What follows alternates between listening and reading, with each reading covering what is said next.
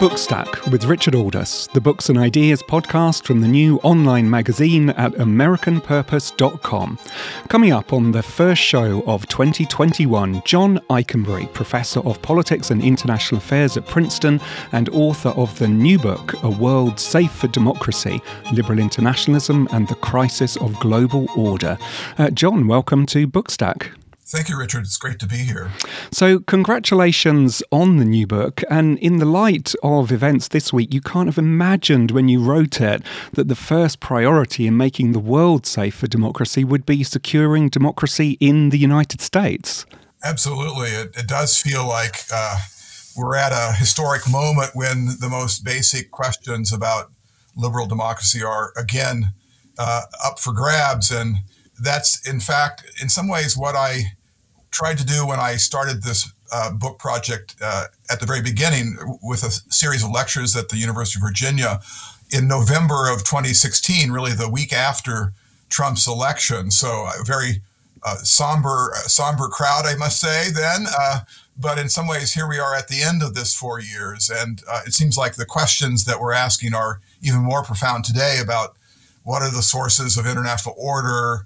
Can liberal democracy make a comeback? Can capitalism and democracy be balanced and rebalanced? And more specifically in my book, what is the future of liberal internationalism as a way of thinking about and acting in the world? What is the prospect? On what ground can the flag of liberal internationalism be planted? And that's where the book starts. And I decided, rather than immediately address the current moment, that in some ways more illuminating would be to ask the broader historical questions of how we got here and to take the long view and to try to reorient the framing and the default upon which we evaluate developments. It's not 1989 in my view, or even 1945, but it's a larger 250 year experience of the rise and spread and of liberal democracy and the repeated efforts by these countries to shape and reshape the international system. So that's where I start. Just very briefly, let me just say to the listeners, the book has three objectives. One is to try to show the depth of the ideas and the lineages and gravitas, shall we say, of the liberal international tradition. I'm not sure a book has done that fully for a kind of the full expanse of the period, to give a sense of what this is as an ongoing set of ideas and projects. Secondly, to try to be honest about the accomplishments and failures. Clearly, liberal internationalism today is in crisis. Why, and what has it done right, and what has it done wrong? And if we are to redefend liberalism and liberal democracy and liberal internationalism, what is there to defend? What are the key aspects looking back that we want to save and champion going forward? Then finally, a kind of reorientation of liberal internationalism away from Woodrow Wilson, who I assume we'll talk about in a little bit, but to recenter it to FDR, where I think the real revolution occurs, but also in some sense to reframe liberal internationalism away from the notion of it as a kind of idealist global march towards a better world and the global spread of liberal democracy. That in my reading, it's more about a kind of pragmatic management of interdependence by liberal democracies. And that's one of the threads that I try to pull through the book. Yeah, I mean, it's really interesting that, I mean, you talk about Woodrow Wilson there. Obviously, the title of the book, A World Safe for Democracy, kind of echoes Wilson. But even there, you try to reclaim him. You have an interesting take on Wilson that he wanted a system to protect democracy. It's not necessarily about democracy promotion in the way that he's often understood. And that's the essence of liberal internationalism, you say, and as it turns out, liberal democracy itself in many ways. That's right. The basic, the essence really of liberal internationalism is often traced to Wilson's famous statement about making the world safe for democracy, and it has been understood as this kind of idealist crusade. What I'm suggesting is there is a second reading of that phrase, that you can take it literally as making safe liberal democracies by organizing the world around them, and that's the conceptual move I make in this book to think about liberal internationalism as building a kind of container, an ecosystem, an environment, a geopolitical space in which liberal democracies can protect themselves, solve problems, and lead in the broader world in building structures of order and so forth. And the kind of insight there, I think, at the center of this safety framing is that liberal democracies are, as we're seeing today, literally in real time, vulnerable.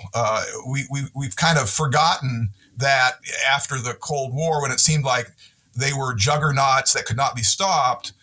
Now we see them as more fragile, and I think in the book I say they're sort of like orchids. They need an environment, a greenhouse or a terrarium to protect them and create an environment for them. And you think about obviously their vulnerability. That's a very old theme in Republican political theory, that republics are unusually vulnerable to predation and geopolitical pressure that can upend their very liberty-oriented constitutional systems, but also that liberal democracy, and this is a very important point for me in the book, is itself deeply in tension with its own values. That there's a kind of set of ideas that are in tension with each other: liberty and equality, or individualism and community, sovereignty and interdependence. And so liberal democracies, even under the best of conditions, are continuously struggling to make trade-offs. Some of them quite tragic, trying to balance, compromise, and then of course meet the great challenges of modernity. And so that requires a more sophisticated kind of international order than what realists and the kind of theories of the world that focus primarily on power and not on regimes. It requires a more high order functioning system, and I think that's at the center of liberal internationalism, trying to build on the Westphalian order, but to create frameworks, an ecosystem for these countries to survive and prosper. I suppose that's part of the problem, isn't it? That, realists like Henry Kissinger, Hannah Arendt and Morgenthau and these kind of people, or Marxists like the historian E.H. Carr, who you quote in the book. I mean, Carr was at Versailles and he thinks that this is all utopian nonsense, that it will always fail because when it comes up against the ruthless anarchic reality of power politics, it just simply doesn't have the wherewithal to kind of push back. It is, to use your phrase, a kind of a hothouse flower, an orchid that inevitably will wilt when confronted with political realities. Yes, and I'm in one sense I'm agreeing with that there are conditions that have to be kind of put in place for liberal democracies, and that in some sense the Wilsonian moment failed because there wasn't a kind of adequate framework for these democracies. But I think E.H. Carr got it wrong in the sense that the internal kernel was not an idealist one. It was a very pragmatic build on what we've got, take advantage of the fact that the core of the world system in 1920 are liberal democracies, and to try to build on that condition.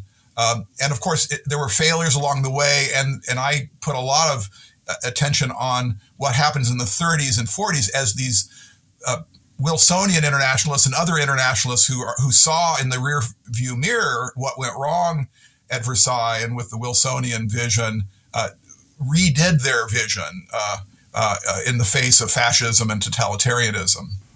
I mean, it's one of the, I think, one of the most fascinating conclusions that you come to in this book that is, very positive generally about the advantages of liberal internationalism. But in some ways, your conclusion actually ends up being quite stark because, the point that you make is that, yes, to some degree, this is universalist, that it has a kind of a moral component, but it is also quite thin. I think you use the word that it's a shapeshifter that attaches itself to bigger, more ambitious historical forces. Does that inevitably mean that if we attach too much to liberal internationalism, it's going to fail us? It means something like that. It means that liberal internationalism is not a kind of self-contained project that can succeed on its own terms. That it is a paradoxical, quite ambitious. It has this kind of sense of being capacious intellectually and politically universal in many ways. But as a political project, it's quite thin. There aren't people out in the streets marching to the liberal internationalist banner. It is in some sense a flag without an army. And so I argue in the book that it's always tied itself to a host in some sense, if you want to use that kind of imagery. In various periods, in various ways, empire and imperialism in the 19th century, nationalism, capitalism, great power, rivalry projects, and Anglo-American hegemony. And so this is both good news and bad news. It's good news in the sense that liberal internationalism as a way of organizing the world would never be as influential if it didn't tie itself to hegemonic projects and other forces that pushed it outward. That's the good news. It has an ability to tie itself. Others embrace it for its means, while liberals embrace it for its ends. But on the other hand, it does mean that the larger coalitions, world historically organized, will take the world often in very different directions. And that sometimes those directions can actually end up being in direct contradiction of the things which it says it believes in. That, I mean, you're really good in the way that you talk about the liberal internationalism and empire as an organizing logic. And as you know, that's one of the reasons why many actually see liberal internationalism as a kind of adopting this high moral tone for what actually is quite a low, dirty policy. Yes. I spend a lot of time in the book thinking about liberalism and empire. And obviously there's a huge debate over the decades and indeed centuries on that, John Stuart Mill and everything afterwards. I do make the argument that liberalism and liberal internationalism are deeply entangled and complicitous. There's blood on the hands of liberal internationalists, and many of them, and you know, Richard, about this more than I do, perhaps, the kind of the British liberal imperialists who were Robert Cecil and the those on the British side who saw the liberal project, the League of Nations, as a kind of framework for legitimating a kind of 20th century version of British Empire. So on the one hand, it's all there, and there's entanglement. But on the other hand, there are these separations that I try to identify in one of my chapters of how liberal internationalism, particularly after World War II, became tied to organizing and really visualizing a kind of post-imperial world order. If we think of the global system over centuries, perhaps millennia, being primarily regional empires, then global empires in the age of the Industrial Revolution. But in the 20th century, that imperial framework for world order gave way to Westphalian sovereign equality, the United Nations kind of principled framework, and liberal internationalism ultimately plunked itself down for that ontology, for the kind of the pieces of world order would be built around nation states, and so in many ways that gave it alliance with those forces not always seen themselves as liberal, many obviously not liberal, trying to push national self-determination movements in the non-Western world. So it's been on both sides. I do kind of in the book suggest that it and I do this in pushing off against what I might call the kind of the revisionist left critique that suggests the liberal era and liberal internationalism in American hands is simply another version of empire. I resist that and become quite passionate about pinning down why that isn't the case. But clearly the entanglements are there. So it's always a kind of I mean, it's interesting that, I mean, very often liberal internationalism is seen as being naive in the way that it kind of sees the world. But one of the things about the very historical perspective that you take in the book is that you make it very clear that actually liberal internationalism is born out of revolution, whether it's scientific revolution, political revolution, industrialization, going back to the late 18th and early 19th century, and that in many ways it's grappling with that notion of modernity itself, a world in motion that brings with it both progress and destruction. I mean, actually, that seems very familiar to us, so maybe liberal internationalism can be the right thing to harness that sense of progress and combat that sense of destruction. Exactly. I'm glad you mentioned that, because that really is one of the key moves in the book to suggest that what is at the center of the liberal vision is how these countries navigate modernity, and modernity is debated among liberal internationalists who are all different stripes and sizes and shapes. Those on the kind of the social democratic left, and those on the more classical liberal right. So there's a lot of debate, and it's contested as liberalism itself is contested. So too liberal internationalism.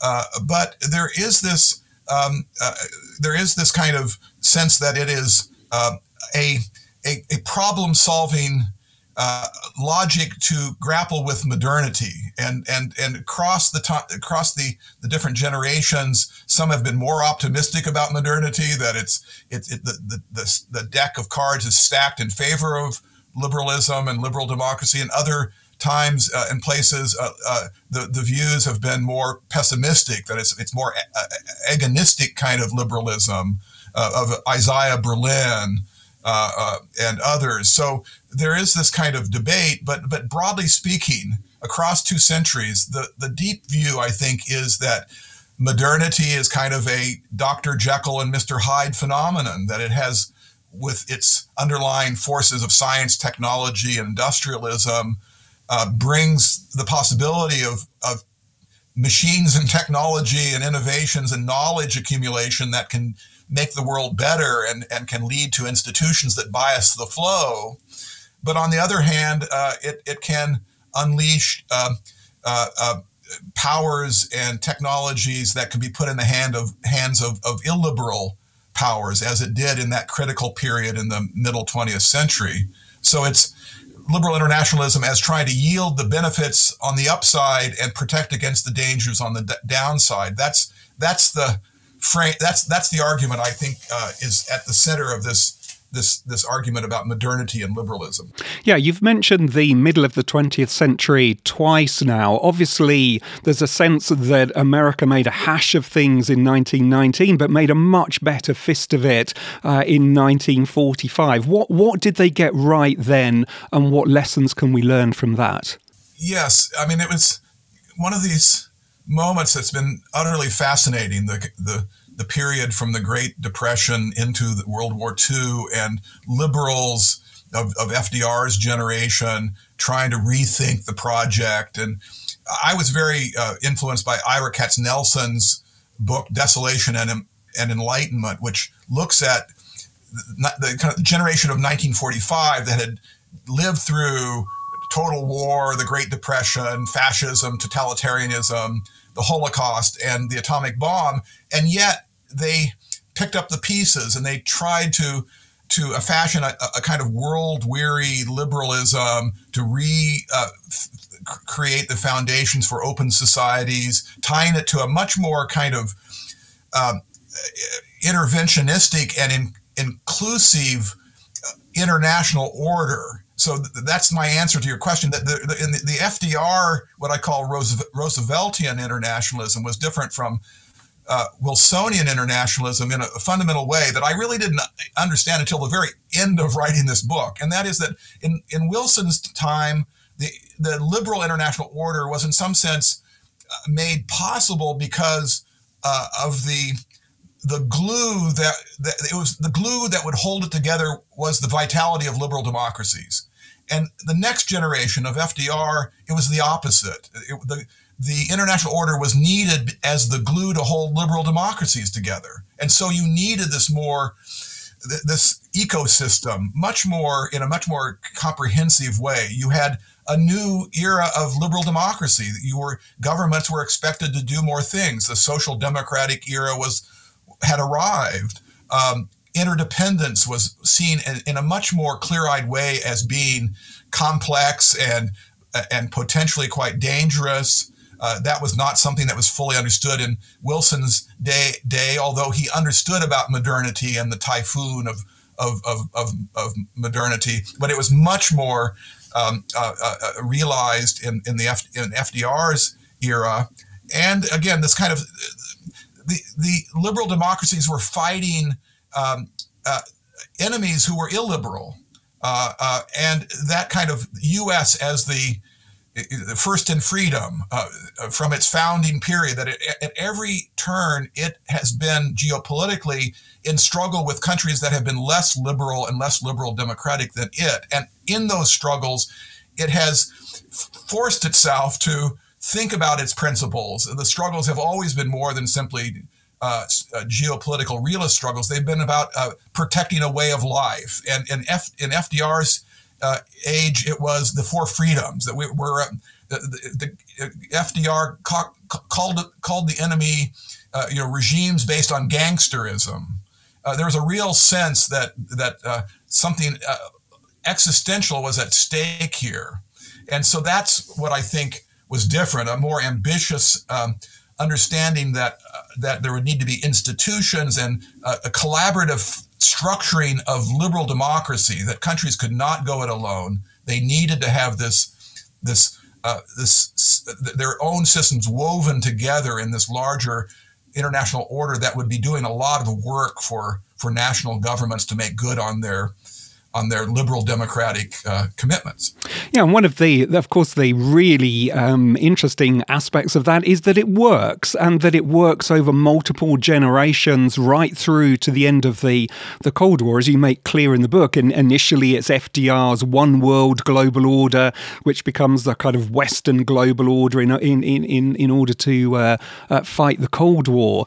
But what happens in 1989 at the end of the Cold War? We had Peter Baker and Susan Glasser on talking about their excellent biography of James Baker, and trying to tease out this contradiction that on the one hand, James Baker is seen as one of the most consequential secretaries of state in the kind of the post-war era, and yet on the other hand, the system that gets put in place doesn't even last a generation. It fails the stress test of the war on terror and then the 2008 crash, and to where we are here today. So what happens in this kind of post-Cold War era? Well, it's funny you mentioned James Baker. I was at the State Department in his last year working with Dennis Ross and those who were, in some sense, doing the work of reimagining world order after the Cold War. And Baker talks about this in his memoir, about taking a leaf from the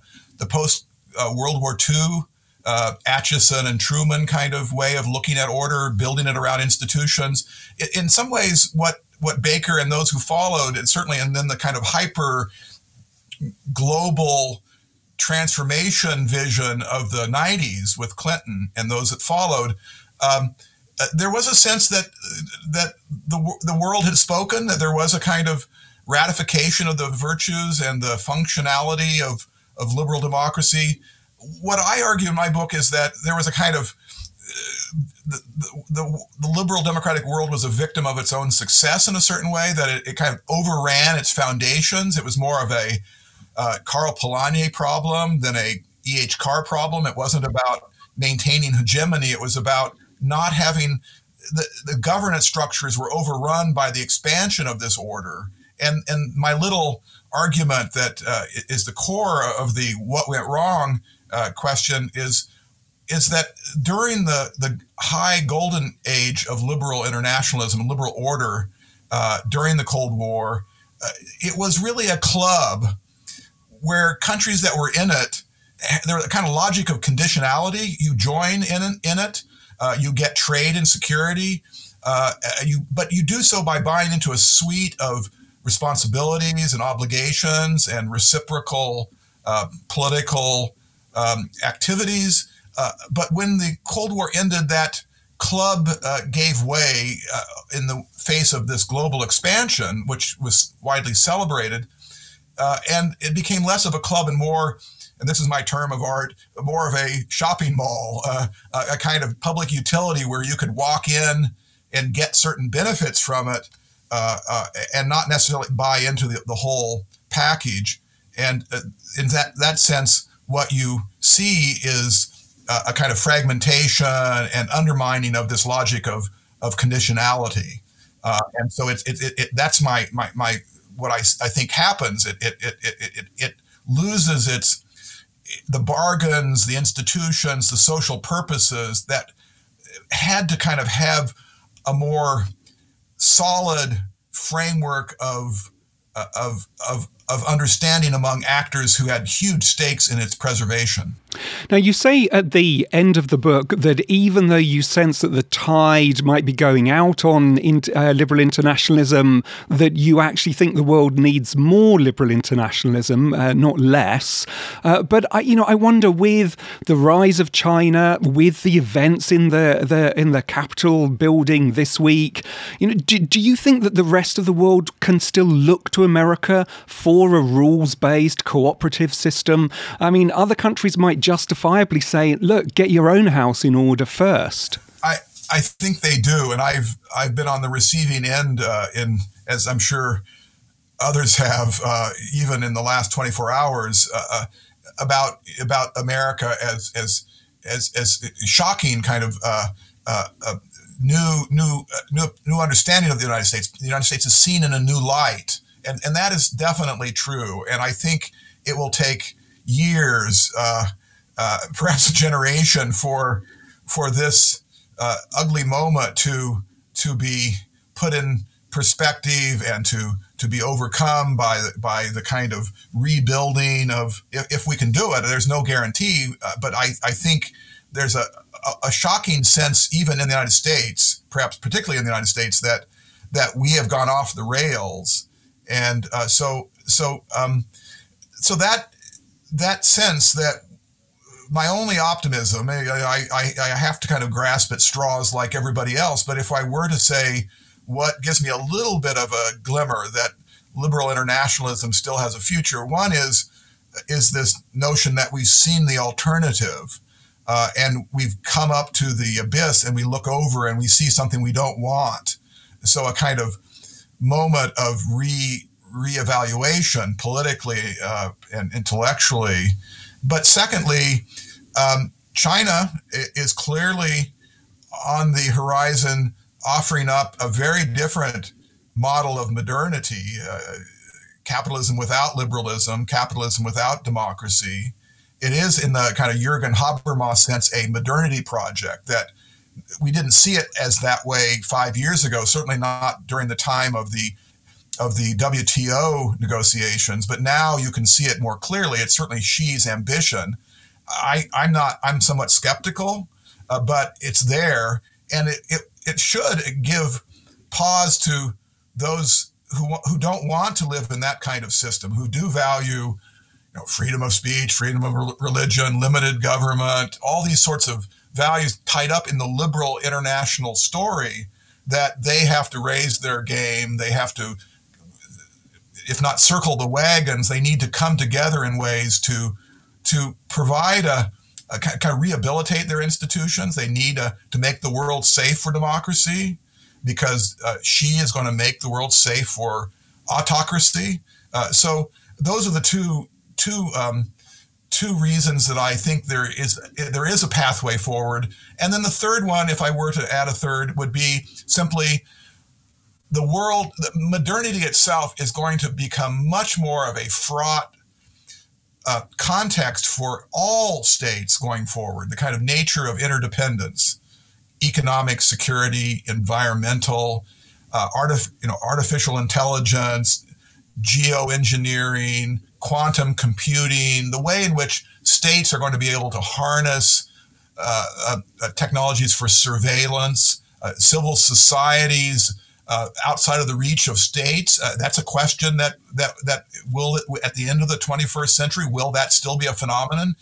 Civil societies that are semi-autonomous from state power. So I think in that world of where the demands for organizing and cooperating to manage Dr. Jekyll and Mr. Hyde problems, a worldview that entails multilateral cooperation, reciprocal deal making, security cooperation, all these sorts of things it's the only game in town.